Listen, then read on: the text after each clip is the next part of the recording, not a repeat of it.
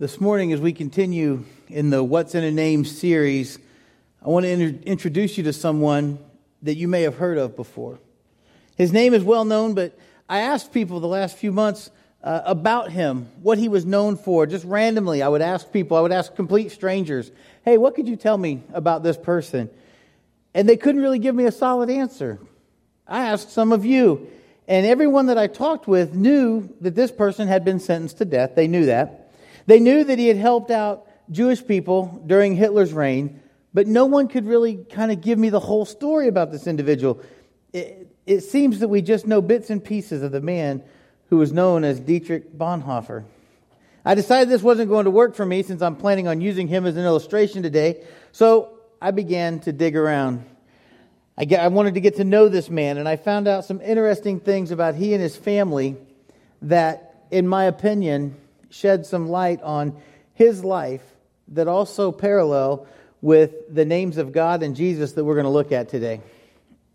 Did you know, for example, that Dietrich Bonhoeffer was a twin? Didn't know that. He had a sister. He was born just before his twin sister, so he was the older twin, but I guess really he was the younger twin because they rotate. But anyhow, he has a twin. His father, Karl, was Berlin's leading psychiatrist and neurologist from 1912 until his death in 1948. Dietrich was so skilled at playing the piano for most of his young adult life, his parents and he thought he was going to be a professional musician.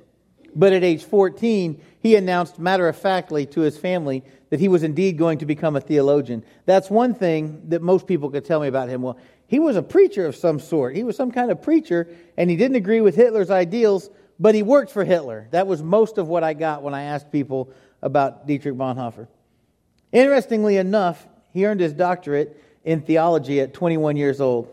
Later in life, he became an outspoken advocate for pacifism, but this cracks me up. He was an enthusiastic bullfighting fan. He apparently served as an assistant pastor of a German-speaking congregation in Barcelona, Spain, and fell in love with the sport of bullfighting, but was outspoken about pacifism and not hurting people. I thought that was kind of funny. By the end of 1930, the year before he was ordained, church seminaries were complaining that over half the candidates for ordination were followers of Hitler. And in 1933, the government instigated a one-day boycott of Jewish-owned businesses. Bonhoeffer's grandmother broke through the line of SS officers to peacefully walk into a Jewish store and buy strawberries. There's a point to all this. In his short life, he traveled widely. He visited Cuba, Mexico, Italy, Libya, Denmark, and Sweden, among other countries, and he lived for a time in Spain, England, and here in the United States. He taught a confirmation class in what he described as about the worst area of Berlin he'd ever seen, yet he purposely moved into that neighborhood so he could spend time encouraging the young men in that community. He served as a member of the Abwehr, the military intelligence organization under Hitler. He was actually a double agent. Some people knew that. He worked for Hitler but didn't agree with him. He was a double agent. While working for the Abwehr, he helped to smuggle Jews into Switzerland and to do many other underground tasks. He studied also for a year in New York City. He said that he was disappointed in the preaching he heard in New York City. He said, one may hear sermons in New York upon almost any subject. One subject only is never handled, namely the gospel of Jesus Christ, of the cross, of sin, and forgiveness. While a student at Union Theological Seminary in New York, he regularly attended the Abyssinian Baptist Church in Harlem. He taught there. He taught a youth class once a week. He taught a women's Bible study, and he also helped out weekly in Sunday school. Bonhoeffer learned to drive a car in the United States, yet he failed his American driver's license examination 3 times. So there's hope for you. Most of our high schoolers are not here, but let them know there's hope. They can still get their license. Bonhoeffer directed an illegal seminary for 2.5 years until it was closed by the Gestapo. The seminary secretly trained pastors for what they called the Confessing Church, and this is what really impressed me about him. It was a group that Bonhoeffer and others had formed as an alternative to the Nazi-influenced German Reich. I told you that before, as he was getting his doctorate, that churches were complaining that everyone was falling into the churches of the German Reich churches. But this seminary was something that he developed, and it's also a place where he wrote the book, The Cost of Discipleship. Just before World War II, he was invited to lecture in the United States. It allowed him to escape increasing persecution and the draft. But Bonhoeffer decided he must share the fate of those suffering in Germany. He had an out. He was safe, but he thought, it's not right for me to stay here while my family and my friends are going through these things.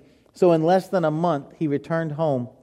And in 1936, because of his anti-Nazi views, he was no longer permitted to teach at the University of Berlin. 2 years later, he was forbidden to live in Berlin. In 1940, the German authorities forbade him to speak in public. You've done something when they tell you you're not allowed to open your mouth in public. And he had to report regularly to the police. He was engaged to be married, but he was arrested and eventually killed before he and his fiancée could be married. During Allied bombing raids over Berlin, his calm and peacefulness deeply impressed his fellow prisoners and the guards at the Tegel prison. Stories say that prisoners and even guards would do anything they could to just get near him and find comfort of exchanging a few words with this calm, peaceful man of God. The majority of his classic letters and his papers from prison were smuggled out by guards who chose to assist him and help him. History tells us that he could have escaped from prison, but he chose not to for the sake of others. He had prepared to escape with one of the guards. They were going to smuggle him out of prison. And he learned that his brother had been arrested and was being held somewhere else. And fearing what they would do to his brother and his brother's family if he escaped, he chose to stay in prison and endure those hardships.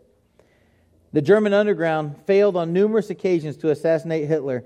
Had they succeeded, Bonhoeffer would probably not have been executed. Adolf Hitler was directly involved in the decision to execute him and his co-conspirators. His brother Klaus and two of his brothers-in-laws were also executed for their roles in the resistance movement against Hitler. Some of his best-known works, the ethics and letters and papers from prison, weren't published until after his death. Sad thing about Bonhoeffer, his parents didn't learn of his death until 3.5 months afterwards, when they tuned into a radio broadcast of a London memorial service for their son. One of the things I found to be unique about Dietrich Bonhoeffer is, in everything I read, was repeatedly the words calm, peaceful, rational. Those words were always used to explain him. And it dawned on me, he was able to go through all the things that he went through in his life with a peace and a calm because he knew and lived out in his life what I want to share with you all today. He knew Jehovah Shalom. He knew and he believed that the Lord is peace. Whether he was in prison, whether he was traveling, whether he was preaching, whether he was speaking to young men in Berlin, wherever he was, he knew the Lord is peace. He knew Shiloh. Shiloh means Jesus is our promise to peace. He knew these things and he understood them, and he depended on his understanding of God and Jesus. And I want you to know and depend on these things too. Say this with me. Say, Jehovah Shalom. Jehovah Shalom. That means the Lord is peace. Shiloh. Say Shiloh. Shiloh. Now say that again. Say Shiloh. Shiloh. It means Jesus is our promise to peace. One word. Jesus is our promise to peace. Shiloh. Let me ask you this question. Where do you go? Where do you turn to when you're in distress? Where do you run to when you're in trouble? Where do you go when you're full of anxiety? Who do you go to when you're in pain, physical pain or mental pain? Who do you seek counsel from when you're struggling with worry and fears? Not too long ago, I found myself in a situation of what I would now define as deep distress. And some of you may remember I was going through a lot of different things. I was going through a lot of physical pain. That physical pain brought with it lack of sleep. That lack of sleep brought on a physical and mental exhaustion that I'd never experienced before. There was not enough coffee or caffeine or energy drink that could help me sort out the exhaustion that I was feeling. I felt sometimes as if the pressure of all that was just going to push me through the floor. I remember telling Mitzi one evening, I said, I wake up defeated every day. I'm exhausted because of the pain. I wasn't sleeping. It was all I could do to get through a day without losing my temper. I couldn't focus on anything for more than a few minutes. Those who worked closely with me will not tell stories of these things, but they saw me in this non-focused place, which now is funny when we look back and talk about it. But there were moments where I don't know how they were able to stay with me as we went through some of the things we did. But I had this lack of focus. I had this exhaustion. I had this burden just pressed on me. And while I was in the process, I was seeing doctors, and they were trying to figure out all the things that were wrong with me. It's kind of funny to say that now. A mentor friend of mine, Scott Blount, happened to come through town for a short visit. And he said to me, doctors are good, but you need to be asking God for peace for you and your family during this time. Because there's nothing you can do about it except find out what's wrong. But during this time, you need to be asking for peace for you and your family. He said, you need to seek out an opportunity of rest for your whole family, not just for yourself. It was shortly after that conversation that I brought my family forward, and I asked you all here to be praying for us. It was also during that time that I realized I couldn't go to any person for what I needed and for what my family needed, but I had to go to the Lord. I had to have the mind of God on this matter, if you will. And I don't share this with you to be like, oh, look at how holy I am. I share this with you to let you know your preacher is messed up and he struggled with things for a while. But I knew where I had to go, and I spent many hours alone with God. Oddly enough, they were prescribed hours. I had a doctor that told me part of my problem was oxygen deprivation due to sleep apnea. So they put me in a hyperbaric oxygen therapy chamber, 2 hours a day, 5 days a week. Some days I'd watch a movie, but most days I would lay there and cry out for peace, for endurance. My prayer was strength for the day and bright hope for tomorrow. I wasn't sure when tomorrow was going to come. I had sores on my feet. My legs were tore up. My whole body was just in a lot of pain, and there was no focus. And I just kept saying, strength for today. Let me get through today and a hope for tomorrow. I prayed so much. I prayed for Mitzi while I was in that tank, and I prayed for her to have a sense of understanding what I was going through, because as you know, if you're married and you're hurting, your spouse is hurting because they can't fix it. And men, we become babies. It's almost, our wives can't fix it with ice cream, but it's rough. And I just prayed for her to have an understanding of what I was going through. I prayed for forgiveness for my attitude. Anger was becoming an issue. Poor judgment caused by fatigue and how I handled things. Some days I felt like Hezekiah in the face of the Assyrians. I would just spread out my situation before the Lord every day for 2 hours. I would lay there and just unload on Jehovah Shalom. Waiting for Shiloh. Asking for peace. I got to tell you, after 45 days and approximately 90 hours of prayer, He heard my prayer every time I prayed. I want you to know that. And after some physical changes in my life, the fog of the anxiety and the frustration and the physical pain began to lift from my body and from my heart and my mind, and these things began to fade, and the path ahead was very clear. Instead of distress for things not getting done, I felt peace for the first time in a long time. I want you to know during that time frame, our elders were praying for me and my family. They were encouraging me. They were allowing me to do whatever I needed to do to get myself back to 100%, to bounce back, if you will. And for the first time in a long time, I began to feel peace. And I want to tell you this, and the reason I tell you all this is about to wrap up here. As grateful as I am for the prayers of my wife, for my healing and strength, as grateful as I am for the prayers from my church family, those of you who prayed for my family during that time, I had friends, I had godly counselors, and as grateful as I am for all of those things, I was really glad that during this season of my life, I was able to run to the Lord. Instead of turning left or right for a refuge, I went straight into the strong tower of peace in His name. I don't tell you all that so you think something better of me than what you should. I tell you that because I know that every one of you at some level is going through something, whether it's physical, whether it's mental, whether it's mistakes, whether it's work. Everybody in this room is struggling with something. I want to encourage you to seek out the peace of God. I want to encourage you to find Shiloh. Our promise for peace is Jesus Christ. There were times where I felt like Gideon. I discovered firsthand, God is Jehovah Shalom. The Lord is peace. And in these dark hours, I discovered this. And in the same thing for Israel. They were in a dark place. And Gideon, God reveals himself to Gideon as Jehovah Shalom. It's in Judges chapter 6. Gideon was the first one to call on the Lord by that name. Gideon was the one that gave God the name Jehovah Shalom. He taught that your peace. By every standard, this young man was an unlikely candidate for divine revelation. His family, the Bible says that his family was the least in Manasseh. It's kind of like saying you just don't matter in the genealogy of things. Scripture actually says in Judges 6:6 that Israel was brought very low because of Midian, and the sons of Israel cried out to the Lord. Why were they so low? It's not difficult to guess. Judges 6:1-2 says, the sons of Israel did what was evil in the sight of the Lord, and the Lord gave them into the hands of Midian for 7 years. The power of Midian prevailed against Israel. The Lord gave them into the hands of Midian. Why? Because they were doing what was right in their own eyes.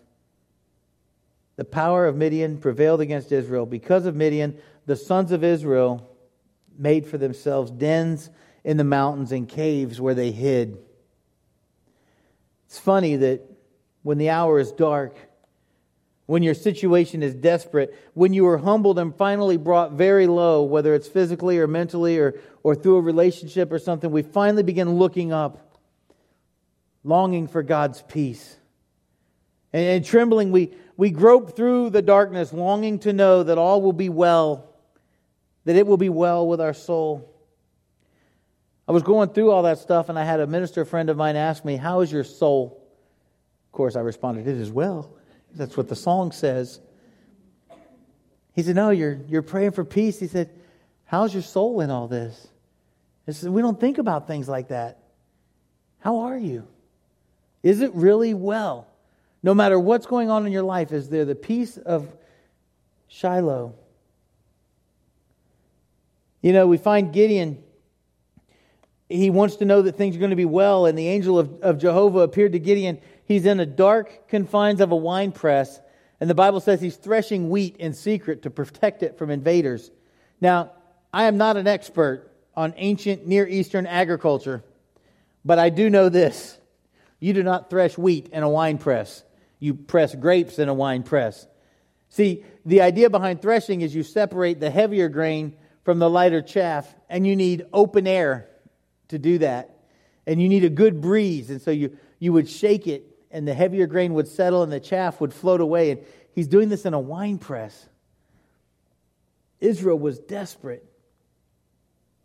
I think we all know that when you get to a place of desperation, you do desperate things. When you're hungry, when you're afraid, when you're exhausted, when you're in pain. Judges 6:12-14 says, the angel of the Lord appeared to him and said to him, "The Lord is with you, O valiant warrior." God just told the least of Manasseh that I am with you, and called him a valiant warrior. Then Gideon said to him, "Oh my Lord, if the Lord is with us, then why has all this happened to us? And where are all his miracles which our fathers told us about, saying, did not the Lord bring us up from Egypt? But now the Lord has abandoned us and given us into the hand of Midian." The Lord looked at him and said, "Go in this your strength and deliver Israel from the hand of Midian. Have I not sent you?" I want to encourage you to read Judges chapter 6 sometime this week, because at first Gideon questions this angel. He complains about his circumstances. "Oh, how could God love Israel? Look at me. I'm hiding in a wine press. I'm threshing wheat. I'm the least of these. We've been attacked. We're under submission for 7 years to this other country. How could God really care about Gideon? How can God really care and love Israel when they're in such distress and danger and poverty. And so Gideon asked for a sign, and God provided those signs. And then Gideon took a small army, and he defeated the enemy of God in a great battle using torches and broken pottery. Man, he came face to face with Jehovah Shalom. In that peace, he found victory for God. He found victory for Israel. He found victory for himself and his family. On that same token, Jesus is our promise to peace. In John chapter 16, we get a glimpse of the peace that Jesus brings. He tells his disciples about his coming death and resurrection. They're questioning him about it. And he says this to them. Now keep in mind, Jesus knew what was to come. He knew what they would do. He knew what his disciples would do during these final days. He knew that his death and his resurrection was going to happen. And this is what Jesus tells his disciples. He says in verse 20, "Truly, truly, I say to you, that you will weep and lament, but the world will rejoice. You will grieve, but your grief will be turned into joy. Whenever a woman is in labor, she has pain because her hour has come. But when she gives birth to the child, she no longer remembers the anguish because of that joy that a child has been born into the world. Therefore, you too have grief now, but I will see you again, and your heart will rejoice, and no one will take your joy from you." Verse 23 says, "In that day you will not question me about anything. Truly, truly, I say to you, if you ask the Father for anything in my name, He will give it to you. Until now you have asked for nothing in my name. Ask and you will receive, so that your joy may be made full. These things I have spoken to you in figurative language. An hour is coming when I will no longer speak to you in figurative language, but will tell you plainly of the Father. In that day you will ask in my name, and I do not say to you that I will request of the Father on your behalf. For the Father Himself loves you, because you have loved me and have believed that I came forth from the Father. I came forth from the Father and have come into the world. I am leaving the world again and going to the Father." His disciples said, "Lo, now you are speaking plainly and are not using a figure of speech. Now we know that you know all things and have no need for anyone to question you. By this we believe that you came from God." And Jesus answered them, "Do you now believe?" And here it is, verse 32. This is Shiloh talking, the peace of Jesus. "Behold, an hour is coming and has already come for you to be scattered, each to his own home, and to leave me alone. And yet I am not alone, because the Father is with me. These things I have spoken to you, so that in me," say this with me, "you may have peace. In the world you will have tribulation. Take courage. I have overcome the world." Did you hear that? Did you really hear that? I know your ears heard it. I know your mind heard it. Did your soul hear it? Take courage. I have overcome the world. Jesus said that to His disciples, knowing that they would deny Him, knowing that they would desert Him for a moment, knowing they would run and hide. And He says, "I have spoken to you that in me you may have peace. In the world you have tribulation, but take courage, I have overcome the world." Shiloh, our peace. Our world is messed up. There is no question that there's tribulation and there are things going on in our world. You may have never lived in a war zone like Gideon, where you've had to hide to provide something for your family. But you can probably relate to being in a stressful situation that presses the very core of your being. Maybe you need to change to whom you turn for comfort, for peace, and security. It's time to call on Jehovah Shalom. He will meet you wherever you are. He'll meet you in the darkness of a winepress. He'll meet you wherever you are. You may never be face to face with a Roman guard who's prepared to beat you or put you in jail or execute you for your belief in the Lord Jesus Christ. But we've all had moments of doubt and disbelief and physical and mental pain. We've all suffered something in this life. Jesus told us, you will have tribulation, but take courage, I have overcome the world. Maybe it's medical issues, maybe it's family issues, maybe it's just struggles to overcome addiction. I want you to know, Gideon, that wherever you are hiding, Jehovah Shalom knows you. And Shiloh will come to you. The God of peace knows where you are, and He has plans for you, mighty warrior. Not to continue to hide. Whatever your struggle does not define you. Your trust in the peace of Jesus Christ defines you. So rise up from your winepress and come out. Let the God of peace lead you through whatever battle you're about to go on. Come to Shiloh. Whatever your struggle, the goal is restoration between you and God, or you and your spouse, or you and whoever. The reality is, I think a loose translation of in the world there will be tribulation is that we all do dumb stuff. A lot of our tribulation is brought on ourselves. I think it's one of the reasons Jesus refers to us as sheep, but that's another sermon. The goal is restoration. Our Jesus, our Lord and Savior, is our promise to peace. As we come to our response time this morning, if you are in need of that peace, peace that only Jehovah Shalom can deliver, will you respond accordingly? Maybe if you, like a sheep, you've gone astray, you've gone out, you've done dumb things, you've wandered off a little bit, and it's time to come back. Respond to Shiloh. Return to our good shepherd. Return to our Savior. Return to our promise to peace. It's never too late to start again. Maybe for you, the response is submission through baptism for the forgiveness of your sins, to receive the gift of the Holy Spirit. The baptistry is ready.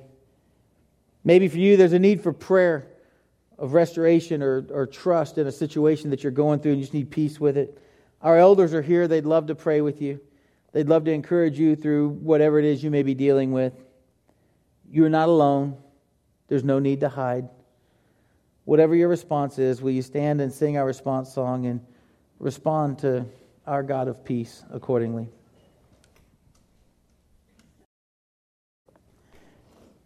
It's been great to be here with you all, to worship with you, to pray with you, to reach out to Jehovah Shalom today. It's time to go, though. As you go this week, go knowing Shiloh.